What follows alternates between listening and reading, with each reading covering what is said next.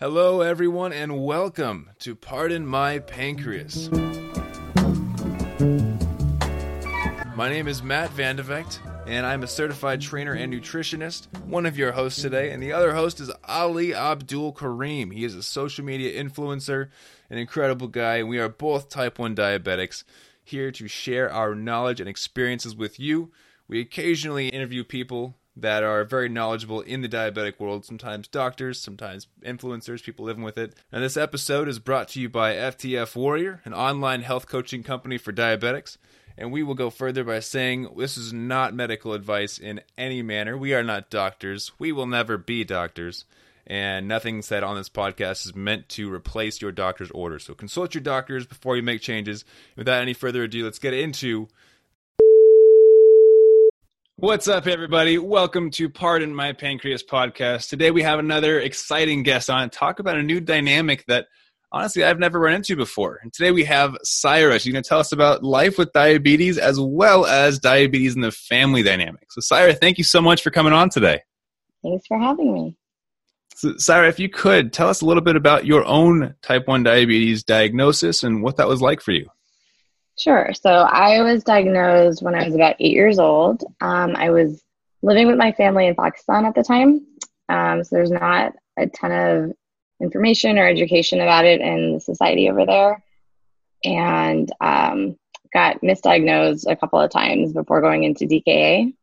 Was in the hospital for quite a while. And when I went back to school, all the kids thought I was contagious.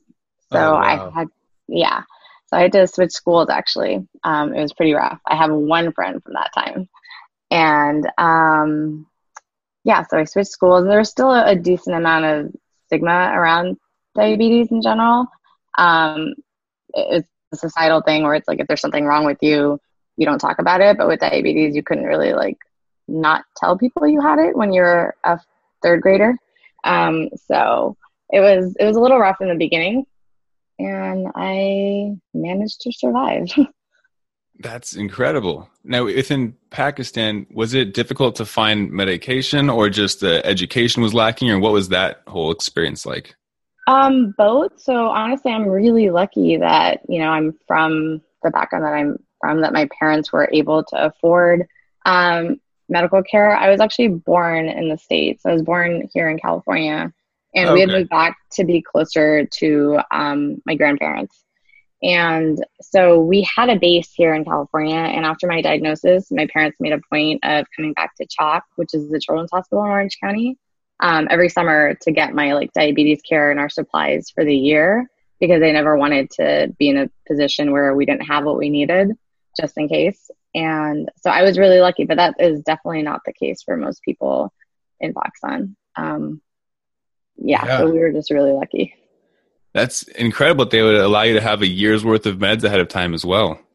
My parents were paying out of pocket. It was all cash. So they put aside a lot of money just to be able to take care of my diabetes.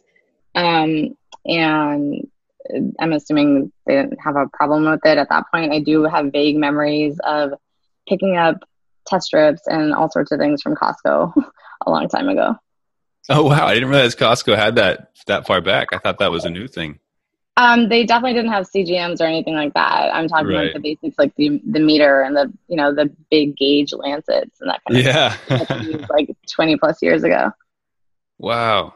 So growing up, you obviously had a lot of obstacles with friends trying to thinking that you were contagious. And what was that impact like with your mindset? Was it difficult moving forward with diabetes, or did you kind of get over it right away? I think as kids, and we'll talk about this when we talk about my daughter as well, we tend to bounce back a little bit quicker. And I think for a long time, I thought it didn't impact me, but in all honesty, it has. And I didn't realize the impact my diagnosis story had on me until after meeting my husband, and we kind of hashed out our different experiences with type 1, and I actually talked to someone about it. So in hindsight, yes, it definitely did. It had this impact on me, basically kind of pretending type 1 wasn't a big deal, almost like I needed to prove myself, hey, it doesn't define who I am, and I don't have to do anything different than anyone else because I was, when I was first diagnosed, it was like, oh, there's the girl with the problem. Mm. And so I had a reason to not want that to be an outside thing that you could see. And it wasn't until, meeting my husband who has type 1, that like talking about that and him being like, why don't you just ask for help? Why don't you just, why do you have to pretend this isn't a thing? And I started like really digging deep into that, but I realized, oh, maybe that did kind of mess with my head. Yeah. I mean, I can see obviously from growing up where you were told, or not told, but they thought it was contagious. It would kind of push you into a mindset where you want to prove yourself, and I'm still going to be able to play sports and do everything I want to. Did that lead you to, in your opinion, not seeking out friends that were diabetic or even the diabetic community at all? Yes and no. So my mom was super into, all the chalk events and everything when we'd come in the summer. And I remember there being this one friend of hers that she'd made who was like a lifeline of hers, who I actually just saw the other day. And she had a daughter with type 1 around my age. And she also had a sister that was as old as my older sister. And so my mom was always trying to push us to be really good friends. And I hated it because she was always comparing me to her. She's like, why don't you just do things like she does? And it was Yeah. I'm not her. So I hated it then. And in hindsight, again, I get that my mom's heart was in the right place. But for me at that moment, it was like, I'm not her. I'm not going to be like her. I'm not going to do things like her. So I didn't at that point, but then I did go to a diabetes camp, I want to say between middle and high school or sometimes around then. And I had one friend that I like really connected with, and we like stayed pen pals because I wasn't living here for a really long time, and we lost touch, but we probably stayed in touch for at least a good 5 years. Wow. But after that, I never really had a friend with type 1 like that. Not like you hear about all these kids nowadays that have diabesties, and I never had that. So what was that first diabesity friendship like? Was that mind-blowing or was it just a normal thing? It was normal. It was literally just like we stayed in touch after camp. We would write letters maybe like every couple of months to each other. And the last interaction I had with her was actually kind of scary. She had sent me an email saying, I know you don't drink, but if you ever thought about it, don't, because she had a really scary low when she was drunk. And oh, wow. That's really stuck with me. And I never tried alcohol, partly because of that, partly religious, but, yeah. Well, that's incredible. And you said not pick your curiosity at all because of that event, or you said it's partly religious and you just decided early on that you wouldn't try it? I was pretty dead set on not trying alcohol from the beginning. I'm Muslim and we don't drink alcohol. So it was already something I knew I didn't want to do. Yeah. But then after like her telling me her story, and then also honestly, I've always just kind of compared that feeling when you're really, really, really low, and you can't recognize anything, and the world's just a blur, as what I think being drunk would be like. And I don't know why I would do that on purpose. Yeah. No offense to anyone that chooses to drink. Of course. But yeah, it looks a little extra incentive to not drink when you hear a scary story from one of your friends like that. I totally get that. Yeah. So you mentioned earlier that your husband had this chat with you about mindset and diabetes and how it may have shifted when you were a kid. He has type 1 diabetes. Is that right? He does. So he was diagnosed when he was 10, a little bit sooner than I was, simply because he's older than me. And his diagnosis was way different. It was like at a routine doctor's office, and that was about it. They did send him to the hospital once they saw that his blood sugar was a little bit high, but his story was, whenever his mom talks about it, she says that she went into his classroom to like tell all the students about it, and they got to win getting their blood sugars checked if they got answers about diabetes right. And like, oh wow, I know. I'm like, that's the coolest thing ever. But that was apparently, when you're 10 years old, getting your blood sugar checked was really cool. Yeah. And so, a positive spin on it too. So they're all excited about it instead of being scared that it's contagious, Yeah. So very different experience. He's always been like unapologetically diabetic, and like Huh. All right, can't do this, I'm low, or whatever. Like whatever he has to stop doing. If he has to eat way before everyone else, he doesn't care. He's like, Yeah. it is what it is, kind of a thing. Interesting. So, So you guys are on the complete opposite spectrum of experiences, it sounds like. yeah, in some cases. I mean, he had his own, I guess his trauma would be he was really, really scared of lows, like really scared. I think like a nurse practitioner kind of like scared him at one point, and so he would wake up multiple times in the night because he was so scared he'd go low in his sleep. Yeah. He still wakes up at night, and I now I don't know if it's because of our daughter or because of himself. Just out of habit. Like after we got married, I was like, "Why do you get up so much in the night?" And he's like, "I don't know. It's out of habit. I just had this thing ever since I was a kid. The doctor told me like to be scared of lows, and I just wake up to check." Yeah. No, So, we all have our issues. It's very true. Yeah, and this disease, it can alter how we perceive the world based on the experiences we have with it. You know, some people have bad DKA experiences, and some people have bad low experiences. And unfortunately, the mind is a fragile thing that can stick with you for a while. Yeah, and we don't even know it. Yeah, it just feels like this is normal life. Exactly. Yeah, it becomes habit. Yeah. Now, are you guys? What do you use for diabetes therapy? Are you guys pump users, CGMs? Are you syringes and vials? We use anything and everything. So I am looping. I have been for about a year. Ooh. My husband is on the 670G, and then we just got Isla on the Omni Loop as well. Wow. You guys are all spread out. Yep. Oh, and we also have a diabetic alert dog because we just like throw everything at the wall and see what sticks. Yeah, what kind of dog is it? He's a golden retriever, so he's a diabetic alert dog. Oh, love it. So you guys have CGMs as well? I mean, you do because you're looping. Yeah, so me and Isla are both on the G6, and then my husband John is on the Guardian, which we are not as big a fan of, but it works when it works. Okay. Yeah, I've heard similar stories. Curious question that I have. I've always been wondering this. Does your diabetic alert dog or the Dexcom G6 catch lows first? Which one's the first to alert you? It's usually Sherlock. It depends on how quick the rate of dropping. Okay. Is.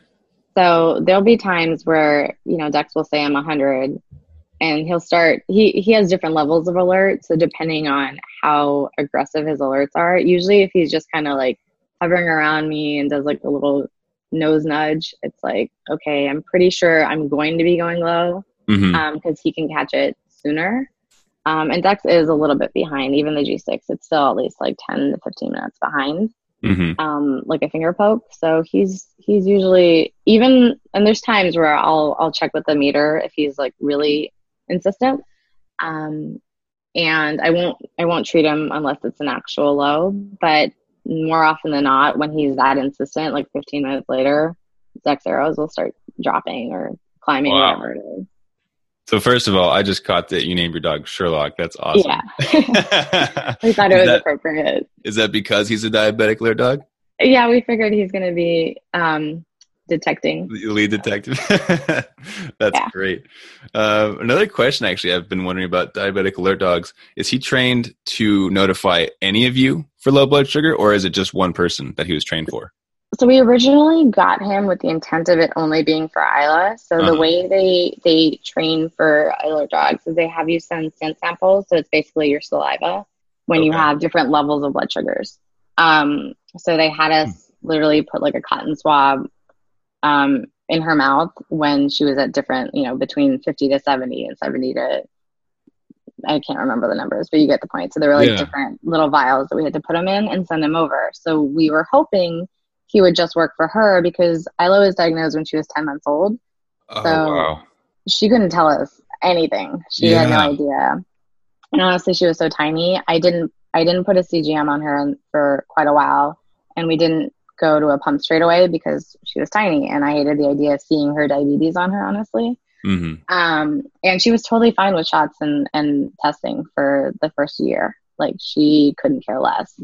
So we're like, all right, why mess with it? So we got him hoping that he would help us kind of see things sooner. Mm-hmm. But we knew he wasn't going to be able to alert to her. He still can't really alert to her because she's still tiny. She's 4 years old now. And he's a pretty big dog. So if he tries to alert at her, which is basically him pawing, he'll kind of knock her over. Oh. So he's trained to tell us. And originally I was supposed to be like the handler, but we happened to get him a week before our second daughter was born. And I had no patience for a dog at that point. So he ended up kind of defaulting to my husband as like the person he tells if all of us are around. And also my husband is the one who usually feeds him and takes him for walks. So he's the one he is most like bonded with. Does that make sense? So he'll usually alert to my husband first. Okay.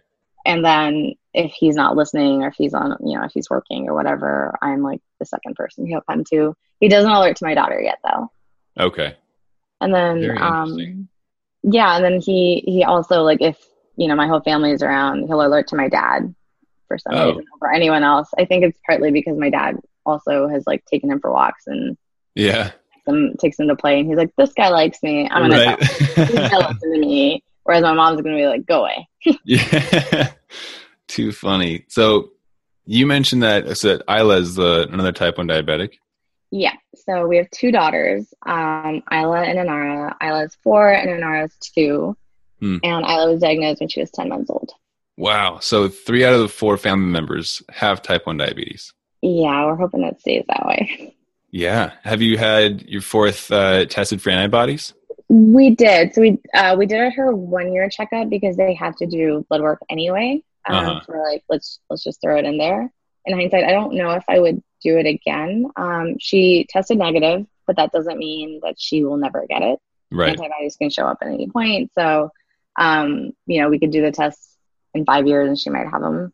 I am still on the fence about enrolling her in TrialNet just because if they came back positive, I don't want to change how I live or how I make her live based on that. And we test her blood sugar like once a month, the beginning of every month. We test her if there's anything that, like, she literally drinks 1 extra glass of water and I'm like, hold on, come on here, let's test your blood sugar.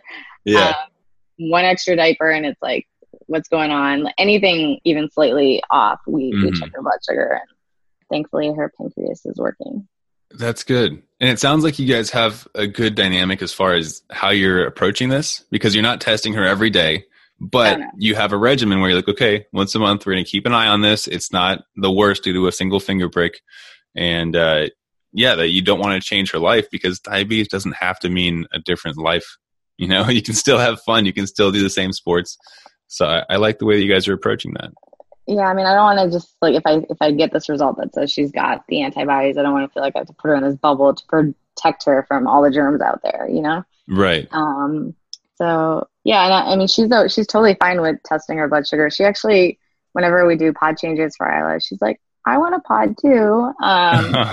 So we have to put on, like, the sample ones and kind of distract her. Oh, it's cute. Yeah. So how is that dynamic then, with you and your husband being type 1, with a daughter that's type 1 and one that's not? Does that affect, I mean, obviously she wants to be part of the whole, what she perceives as fun, getting a pod change. But just tell me about that dynamic. Well, just because I was kind of on that track with Isla and Inara, it's kind of funny. She will tell me she's low when she's hungry, even though she obviously isn't. And I remember the other day, Isla, like, grabbed her by the shoulders and was like, Inara, your pancreas works. Mine doesn't. You don't go low. And I was like, wow. And she was 3 years old and she said that. So it was, dang. It was like, I was like proud and like heartbroken at the same time. Yeah. But yeah, she'll do that all the time where she's like, I'm low. She thinks that lows mean snacks.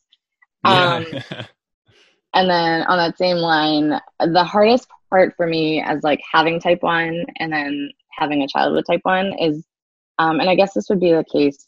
Well, no, not really. But like when I'm low and I have to eat something and she's high is like the hardest scenario we're ever in, because I can't not eat. If I was just a regular mom, like whatever, she's high, I won't eat. Not a big deal.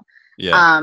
But when I'm low, I can't not eat. And when she's high, I mean, especially if she's in the 200s, spiking up or whatever. It's hard to explain to her why I can eat and she can't. And she understands lows and highs. She understands, like, she'll look at her Dexcom and she knows what color means she's in range to be able to eat. And, like, I'm looking at mine and what is it? It's the yellow. She knows she can't eat when she's yellow. Okay.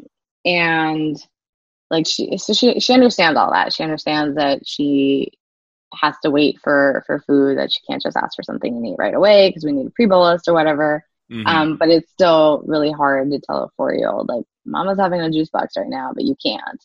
Yeah. And I try to eat stuff she doesn't care for, but that's really hard. With a 4-year-old, they want to eat everything. Right. So yeah, that's probably one of the hardest things. And then not really in line with having her have type 1, but another hard time, like being a parent with type 1 in general, is lows when you're driving. Like having to pull over on the side of the road or not move somewhere when your kids are strapped in the car seat is really hard. And there's only so much Frozen I can listen to on loop to like keep them at bay. And it's happened a couple of times where we're just like kind of stuck in a parking lot or something because I was in the 50s or something. Just I'm not going to drive at that point, especially not with my children. Oh yeah. And waiting for juice or whatever it is to kick in, and kids are not patient, especially not when they're strapped in. And I don't have like the ability to like wrangle them into their car seats. With even when I'm like not low, it's harder. It's way harder when you're low. Oh yeah. Those are some of being low as a parent is really hard. Being high doesn't really make a difference to how you parent for the most part. Aside from, if you're really high consistently, which really honestly hasn't happened in a long time, but yeah. There's a certain level of patience that having type 1 takes. And there's a certain level of patience that being a parent to 2 little kids takes. And it's hard to balance out the need for both sometimes. So I do feel like I lose my patience with my kids more than I would like, simply because either I'm low or, something is, Dex isn't working or something's going on. And it could be my type 1 or hers. Right. There's plenty of ways that type 1 tests your patience. Like I was telling you earlier, we had the 2 pod failures and the Dex come off yesterday. So like stuff happens and it's hard to know who I'm mad at. Is it my kids because they're not listening and they're not eating and not sitting, or is it because of diabetes? Right. So yeah, that's the hard part. And then as far as there being 2 of us, like my husband and myself, I feel like we have a good number of type 1 family friends, as in like families with kids that have type 1, because we've tried to make it really normal for Isla. That might be me trying to make up for what I didn't have as a kid, to be like, it's totally fine. Like not having a working pancreas is like some people that need glasses type of a concept. But so we have a decent number of friends that have kids with type 1, and there's usually like one parent that's like the primary type 1 person, right? Like the person that is communicating with school, or is the person that always does pod and site changes or whatever it is. Right? Does all the extra research and everything. Yeah, the person that goes to the doctor's appointments, whatever. For the most part, me and John kind of share that equally. I'm definitely the primary person in the daytime. And then he actually is, before Loop, he was the primary person at night. I think it kind of worked out that way after we had Inara, because I was up with her all the time. We were just like, we're going to share children at night. So you take that one, I'll take this one. And it's funny enough, but like when he's home, because he travels for work relatively often, but when he's home, I am like dead to the Dex alarms. I will not wake up to them at night. Really? Yeah. But if our 2-year-old gets up, if she cries or whatever, I'm up in a second. Wow. And he's the opposite. He will not hear my 2-year-old. She'll fall out of bed and be bawling. He won't hear it. But as soon as the Dex goes off, he's like, he jumps right up. But when he's not home, I wake up with him. I think it's psychological. Like I just know he's got it and I don't need to be aware of them. Yeah. But when he's traveling, I'm really on top of it. Huh. Well, that's good. Yeah, thankfully. Right. So within, as far as who takes care of your kids and at certain different times, you mentioned different like days versus nights. But have you developed a primary care parent, if that makes sense, between like type 1 and since you both have type 1 diabetes, I assume you both have the same amount of knowledge. Yeah, I feel like we're both pretty equally involved in her management. And I think I'm really lucky in that because I probably don't have as much burnout as most parents do. Right. Unless I do because I'm balancing it with my own type 1. Yeah. But yeah, I feel like we're really lucky in that I don't have to like explain something that I know more about to him or anything. Aside from with Luke recently, that's super recent. Just because I've been doing it for a year and he doesn't know the nuts and bolts of how that works. Okay. But he knows everything I need him to know. And, you know, it's nice to have someone that is equally able to tell me how much to bolus her, or, you know, what temp basal to use or, you know, all the different settings that we go through. Yeah. And you can trust that. Yeah. Without having to like change that. I'm also super lucky that my mom is able to do that because she took care of me growing up. So she knows, true. She knows everything. So I have an extra caregiver. I mean, honestly, Isla's blood sugars are probably better when she was with my mom than with me. Cause like, that's all she does. She like takes care, like she's like her pancreas. Yeah. And, whereas I'm usually trying to be a mom to 2 and do all this other stuff as well. And she's like, no, I'm just going to take care of Isla and that's it. So like, yeah, that's really nice to have, which again, I don't think most people have because their own parent probably isn't half as comfortable taking care of it. That being said, my mom has not done site changes. She just doesn't like poking her. But okay. She doesn't have to. So yeah. It works out fine. My sister has done it though. She had to do an Omnipod change in the middle of Disneyland for her once. Oh wow. Yeah. So it's really nice having family that's like, yeah, we got this. We took care of you your whole life. What are you talking about? That's an amazing dynamic. It's unfortunate that you had to grow up with it so that they could become educated, but an amazing resource at this point. I will take it if that's what it means for Isla to have, you know, a supportive family. Absolutely. Yeah. So within the family dynamic then, what would you say is the most difficult part of learning to take care of your daughter who has type 1? So I'm a really big proponent of like the whole your diabetes may vary concept.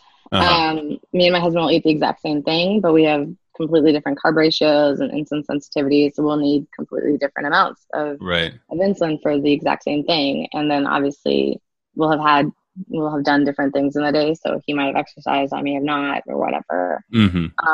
And a toddler is a toddler. She's got growth hormones through the night. She will tell me she's going to eat something. I'll bolus for it, and then she'll change her mind after taking one bite. And it's like, oh man! Now I have to reward you for bad behavior because fast acting carbs usually taste good.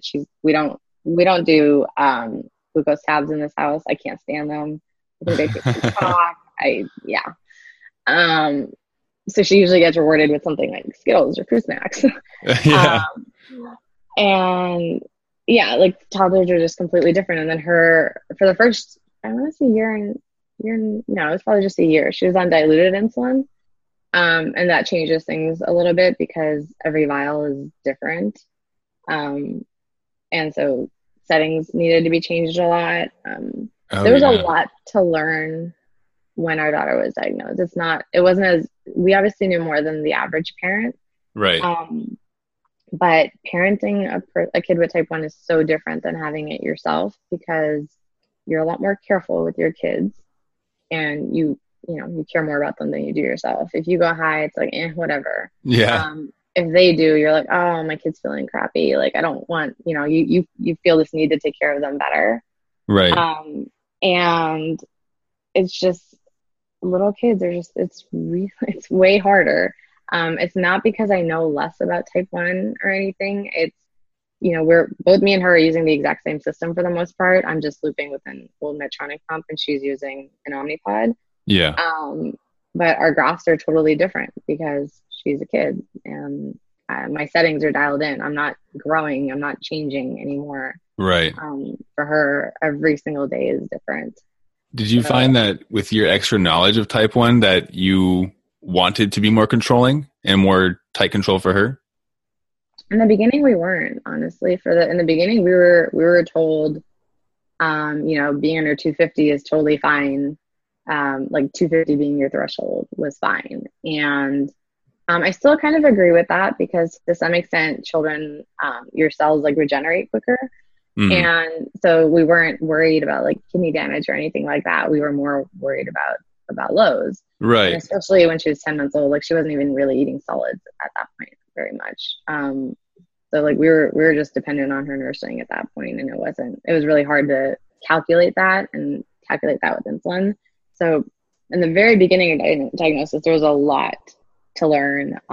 We probably texted with her endocrinologist like every week for the first couple of weeks. And just because the rates of insulin and the way things are calculated with children are really different. If I had decided to just like treat her myself when she was in DKA, like I probably would have messed things up pretty bad because children, if I had just given her a shot of insulin, that would have messed her up. There's a certain rate that you're supposed to do things at. Otherwise, her brain could have swelled. There's like a lot of things I didn't know. Yeah. So it's scary, but it's kind of hard to kind of talk about like her first diagnosis versus now because they're so different. Because 10 months versus 4 years old is a world of difference. We weren't on CGMs in the beginning. We weren't on a pump. We definitely weren't looping. Yeah. So yeah, in the beginning we had a lot to learn, and just because we had it didn't necessarily help that much. I mean, we knew the basics. We knew what it was. We knew why, kind of how it happens. We knew the signs. We knew insulin versus carbs and all that kind of stuff. We knew, the really important information that they send you home with off the hospital with. Mhm. But the actual management itself it's really different. So I don't know if I had like a leg up compared to other parents. The only advantage I might have had is the fact that I know that it's something she can live with just fine, and it wasn't going to debilitate her or, stop her from doing anything because, I've done whatever I wanted to do. Right. And it hasn't stopped me. So that's probably the best thing. And I mean, other than that, we're still always learning. We're still always trying to figure out, there's plenty of people who've been looping with their kids for longer than I have that have their kids settings dialed in better than I do. Is it because they have more knowledge of type 1? They have more experience? I don't think so. I think it's just simply a case of everyone's case is really different, and no one can tell you this is the right way to manage your diabetes. And it all comes down to figuring out what works for you. Yeah. So within your whole family dynamic of I assume a lot of the conversations being centered around diabetes, do you find that it's difficult to talk about non-diabetes, or is that more of a normal thing where you kind of ignore diabetes? Like dinner talk or something? Neither of those. I mean, I guess I would like to say we're a regular old family that has diabetes interrupt us just as much as any other type 1 family, maybe a little bit more because we have more site failures and more site changes than the average. We have more insulin in our fridge than most people do. I didn't even think about that. I think we have a lot of insulin. I feel like sometimes I could run an underground pharmacy with how many supplies.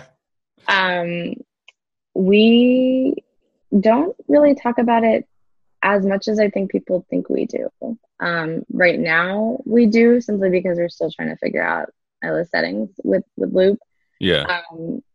But we're not usually like, hey, how are your blood sugars today? That's never a question we ask. Okay. It's, we're both following Isla, obviously, like we both have Night Scout on our phones. We both see what's happening with her. There's conversations around like, hey, can you help me change my site today? My husband will never put him in his back or his arm himself.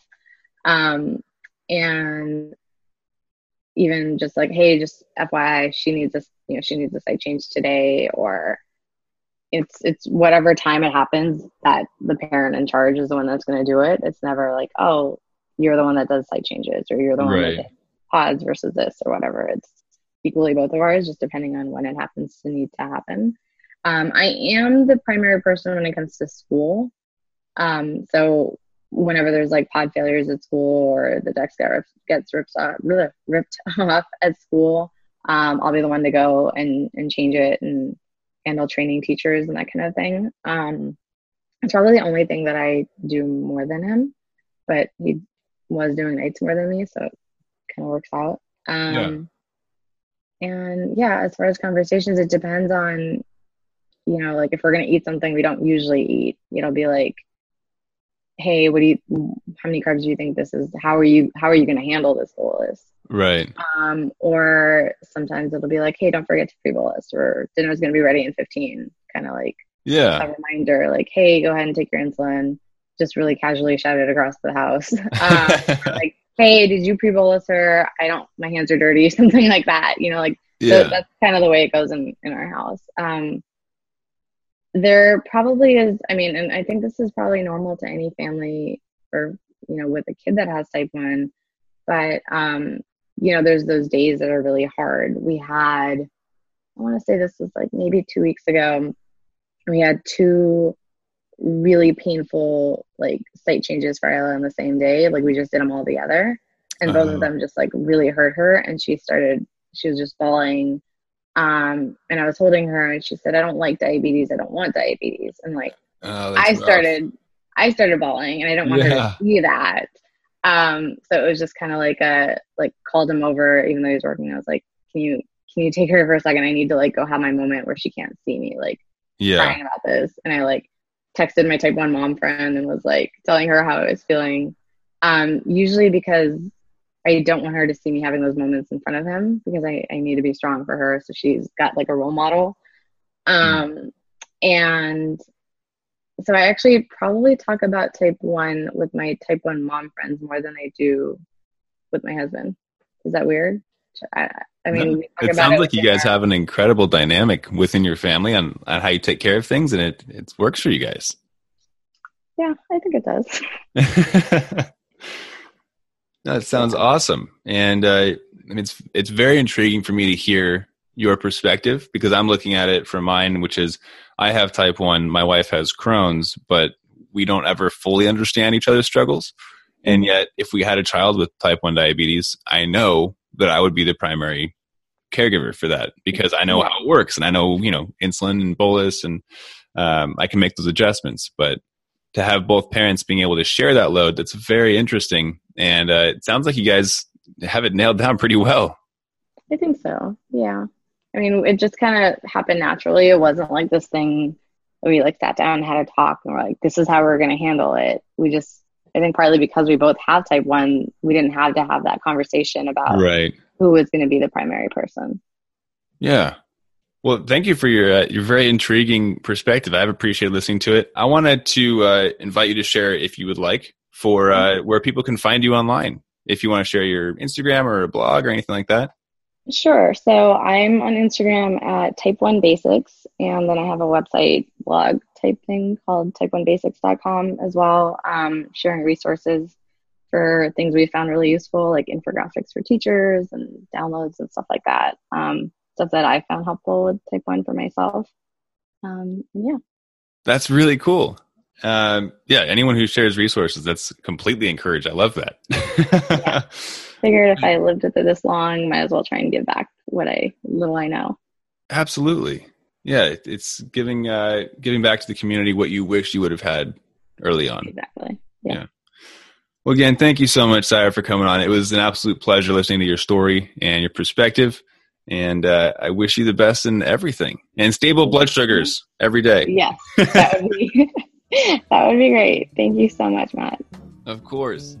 All right, guys, that's it for us today on Pardon My Pancreas. Be sure to subscribe, check out the rest of our episodes, and we'll see you guys next week. Have a great day.